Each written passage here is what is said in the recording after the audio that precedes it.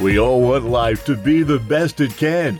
We all have dreams, but it's easy to be discouraged and frustrated when something doesn't work out.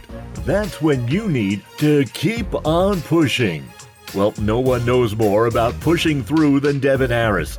Devin is a three-time Olympian and captain of the Jamaican bobsled team. If that isn't an obstacle, nothing is. Devin will show you how to pursue your big dreams, bounce back from setbacks, and keep on pushing. You'll be challenged and inspired to live your best life. Welcome to Keep On Pushing Radio.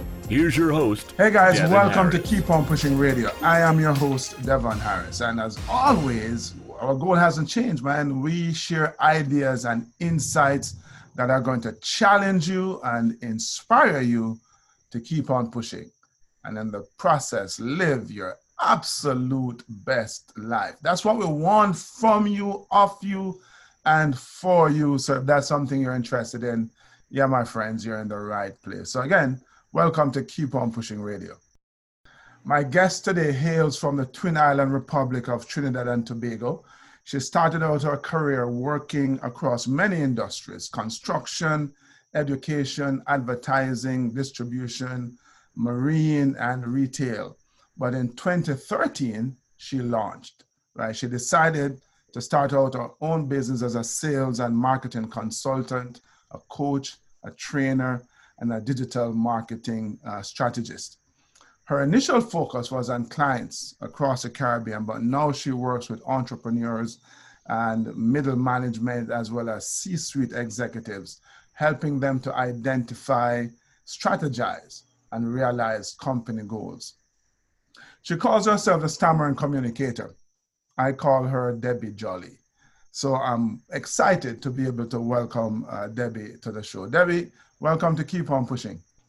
Thank you so much. I'm so glad to be here, Devon. Thank you. Man. It's great to have you.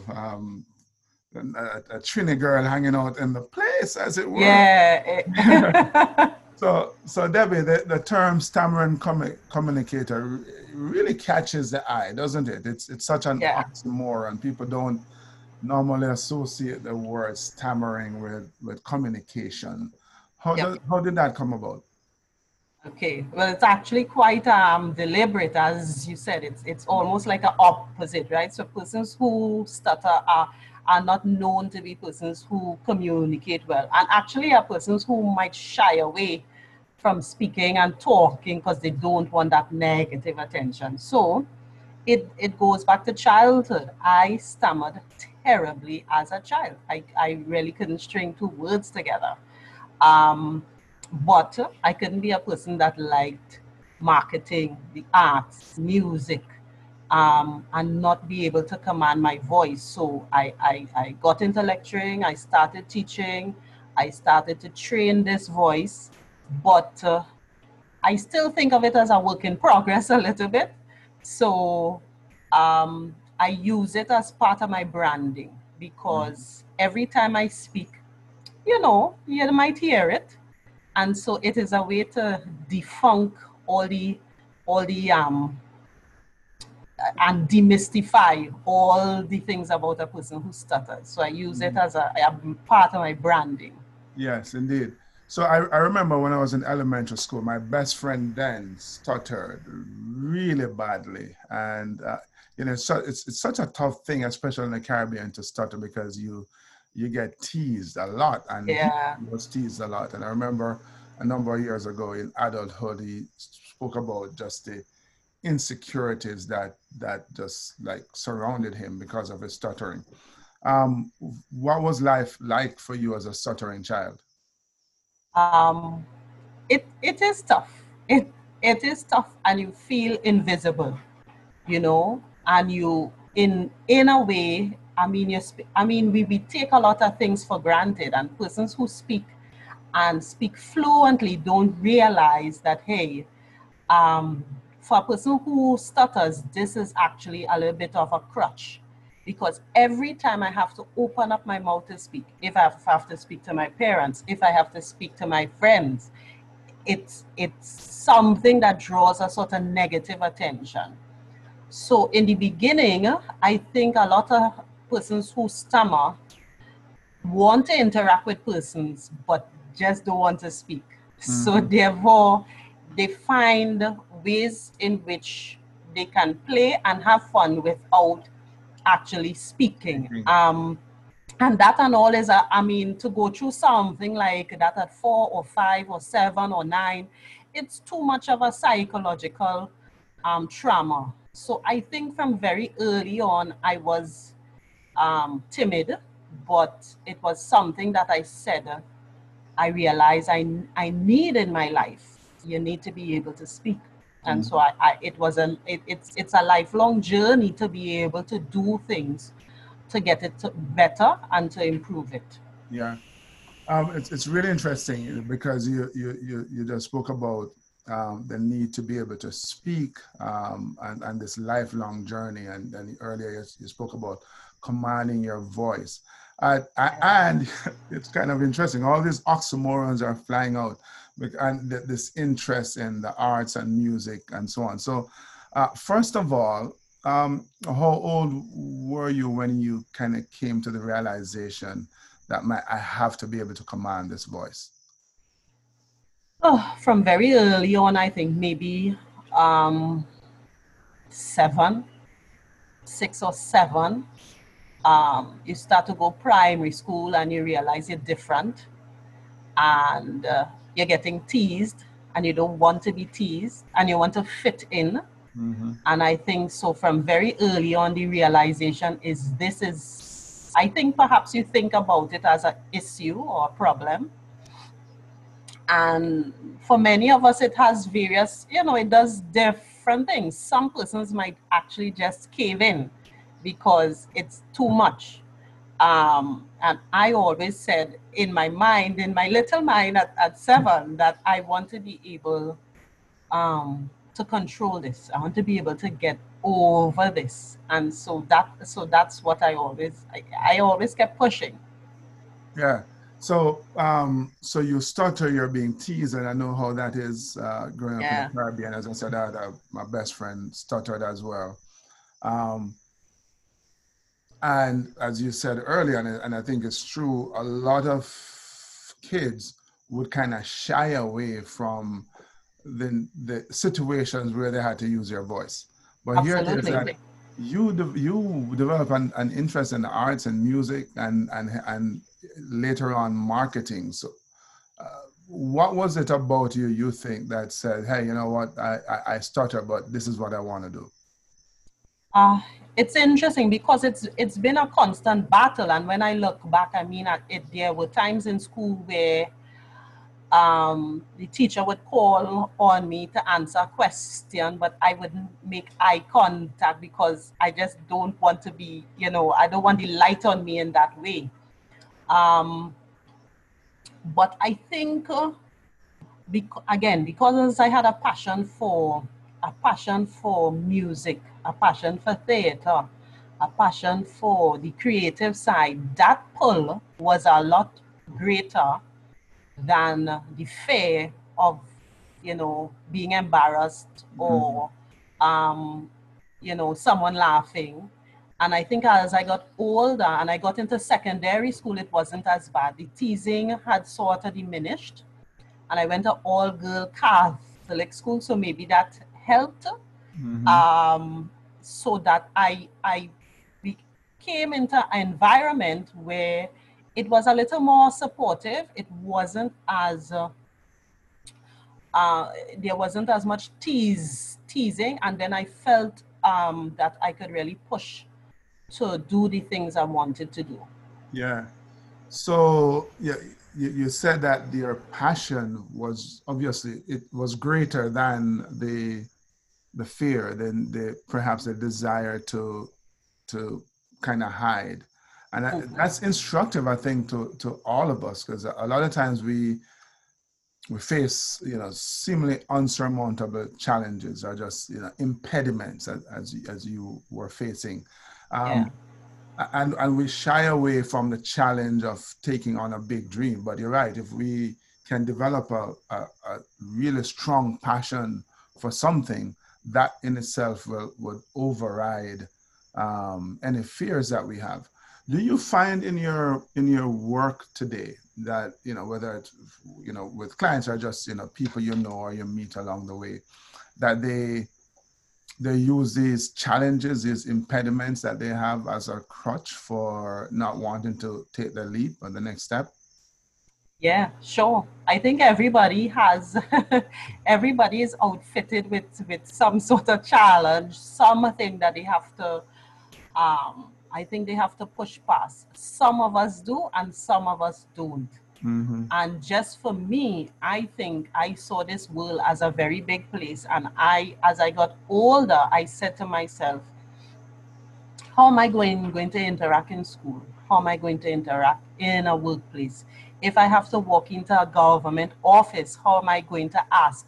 And these things for a person that stutters is a daily challenge. Challenge. Because I Mm-hmm. remember going into interview and prepping a whole lot. If I have to speak to receptionist, I'm actually rehearsing what I'm going to say before I say, because it's just like a skin. It's something you just can't get rid of. So I saw it as something that I needed to, I think, manage in order to be able to just live and function in this world. And that is why, Yeah. but going back to your question, I think we are all outfitted with the challenge. We have to either use it as a catalyst, or sometimes we just let it suck us in, and we kind of give up. Mm-hmm. Mm-hmm. No, it's true, and you said something that is, I think, is so powerful, and you don't realize it. You may not realize it, but hey, folks, no matter what it is that you're dealing with, you heard what she said. She has an interview, and she practiced. She worked on getting past the obstacle, the impediment, and I think it's really important that we recognize that, hey, no matter what it is, man, if you decide to do the work to get past it, you have to first of all acknowledge that, hey, this is Yes. a challenge, and Yeah. this challenge is going to limit me in this particular way if I don't deal with it head on. And so that's what you did, and thank you so much for that example, tremendous example. So you were passionate about the arts, but you ended up in marketing. How did that transition take place? Okay. I will tell you why the passion started there, because in school, that's one of the first places I realized that you can actually train your voice, and you could be able to manage this voice. Um, when I got into plays and doing plays, and I had to actually memorize lines and say it, the stutter was not as evident, because Mm-hmm. the brain actually knew the words that were going to come out prior to it coming out of my Right. mouth. Mm-hmm. So that, with doing that, I realized that, hey, okay, so then it's not as bad. If you know what you're going to say, then maybe you won't stutter, or you won't stutter as much. Um, and so the theater, that aspect is what really, it kind of it lit that fire in me. So I always did plays in school. I would volunteer to do plays, because I realized it was something, one, fun, two, it really allowed me to master my voice. I had to get on a stage in front of lots of persons, be frightened as hell, Mm-hmm. but because I knew the lines, it would actually come out. And again, with each thing that you conquer, there is a certain level of confidence you build, and then you say, okay, that's not so hard. I think I could do Go it to the again. next level. Mm-hmm. Yeah. So Right. it started there, but then it evolved.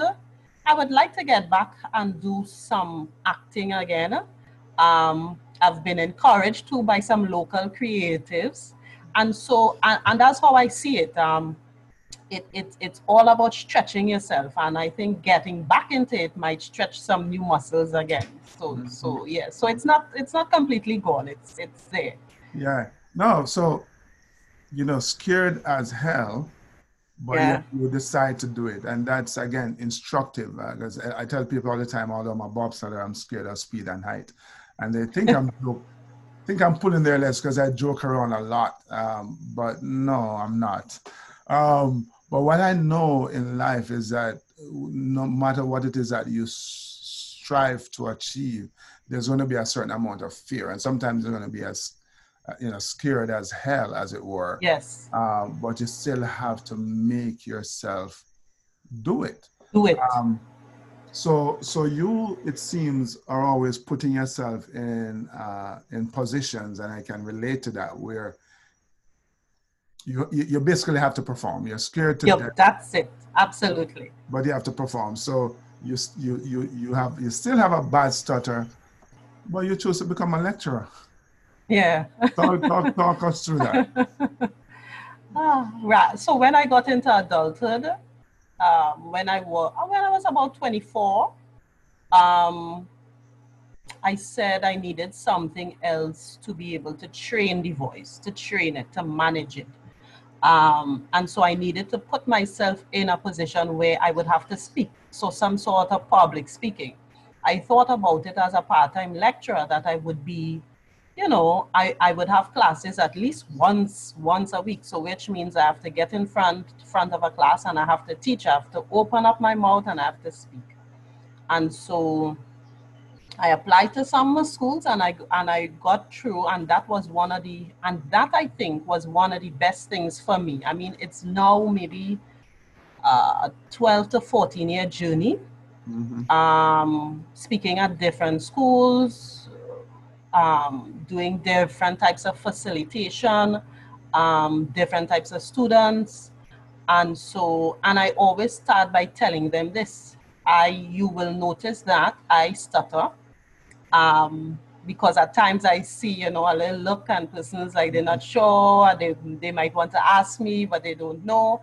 So I open it up with that. And that, I think, because it's practice. It's practice. It's like riding a bike. I'm going to class every week. I'm going to have to speak to persons. I have to rehearse what it is I have to say to them. And that trained my voice. So I think doing something over and over that is difficult actually helped and improved it tremendously. That's one of the big drawbacks to success for many people. Having the discipline really to do something over and over again, especially if it's difficult, if it's unpleasant, it's going to expose you. Yeah.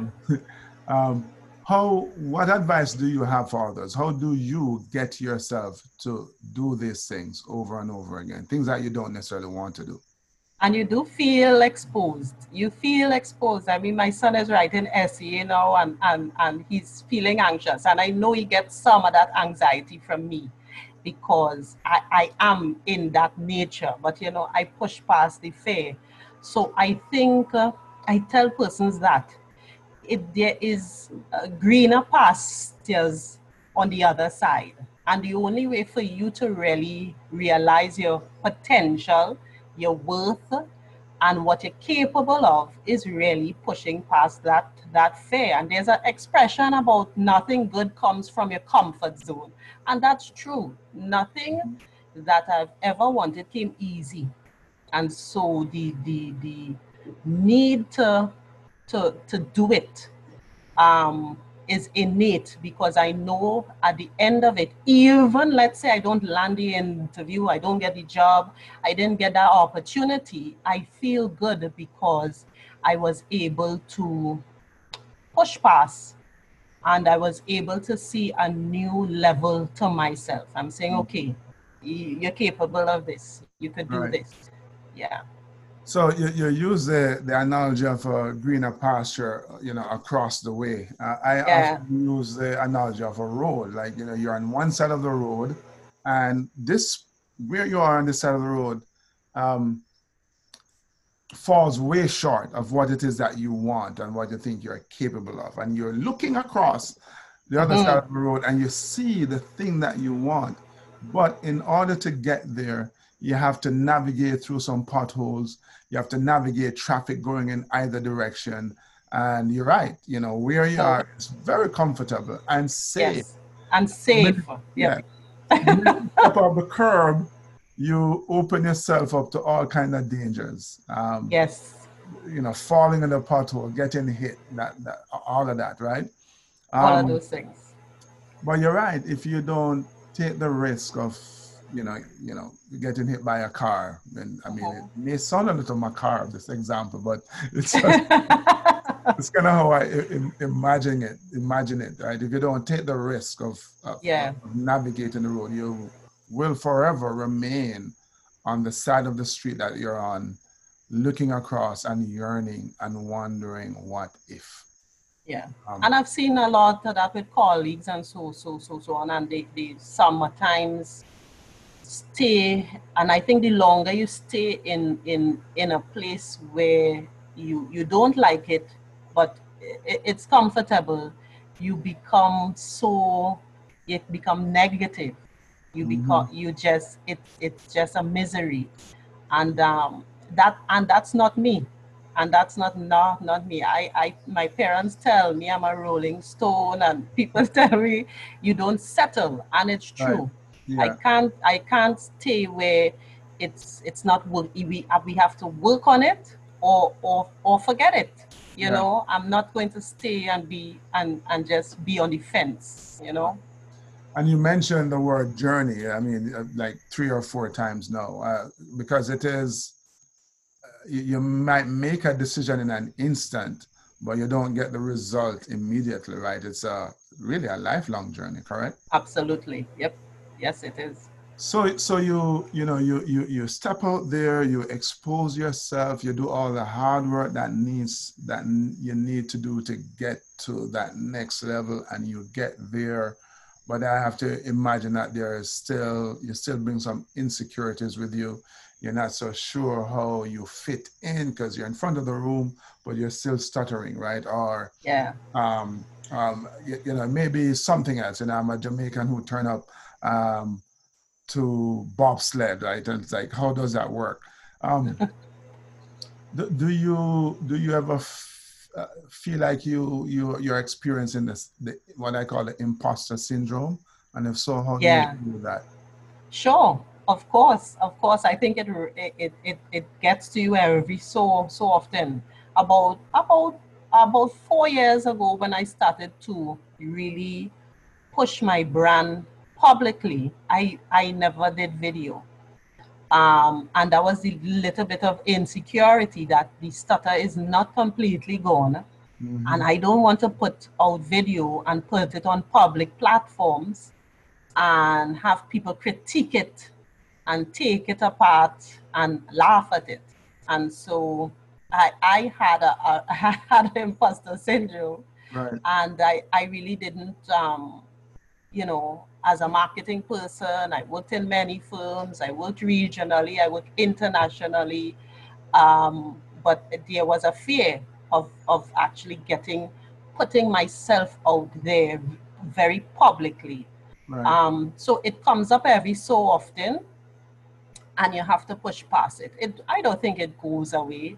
Maybe some persons might say it gets easier, but it rears its ugly head every so often, and you have to, and that becomes a new challenge. Yeah. So for me, getting on video and doing video, and talking about that field of marketing also wasn't easy just about 3 4 years ago. So Mm-hmm. So here we go again. You're absolutely right. It's a journey. It's going to the next level. First, you had to figure out how you could repeat some lines on stage in front of some people. Then you had to figure out how you're going to um, deliver a lecture, perhaps in front of a larger group, but certainly a longer time speaking. yeah, So that's you, again, pushing yourself out of the comfort zone and taking yourself to the next level. And then here you are as a marketing expert, and I guess you are also advising your clients to do video, but yet you have exactly. none, right? Exactly. Exactly. So I So can't be a hypocrite. yeah, exactly. I was supposed to say you have to be congruent, right? If you're Yeah. advising your clients to do this, then it's something that you have to do. And I think that's such a, it's one of my watchwords as a speaker as well, that if I'm challenging people to keep on pushing, I have Yeah. to be congruent, and it may um, not be the most comfortable. Like, you'd be surprised that as a speaker, I've spoken to thousands, 14, 15,000 people. And then it felt really weird when I stood in my office in front of a camera to speak to a camera. Yeah. Right? It's like, um, but you're right. You always, it's a journey. You always have to kind of be pushing yourself and exposing yourself, be willing to take the criticisms. Mm-hmm. Um, Absolutely. because there you have it on video, so people can see. Yes. Exactly. Exactly. And So, the videos 4 years ago were not as good as they are now. right, So yeah, but it's part of the journey. And so I've accepted the fact that this is what I've been dealt with. This is my hand. mm-hmm. And this is what I have to go forward with.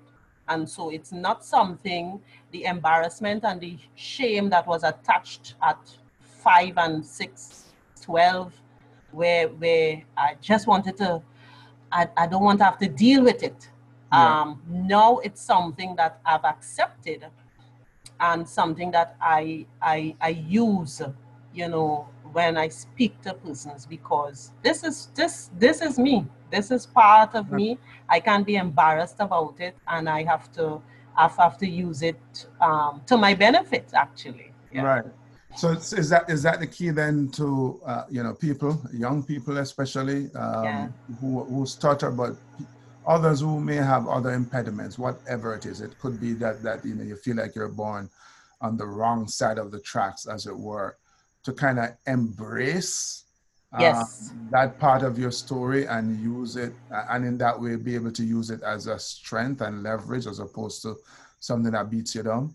Yes, because I think 3 to 4 years ago, perhaps in my mind, I still was embarrassed by it. Mm-hmm. And that's part of the reason why I didn't want to do the video, because I felt exposed. And then I said, hey, no, this is part, have to be able to embrace it. You have to be able to be okay with you, the good and the bad, Right. and so that switched for me.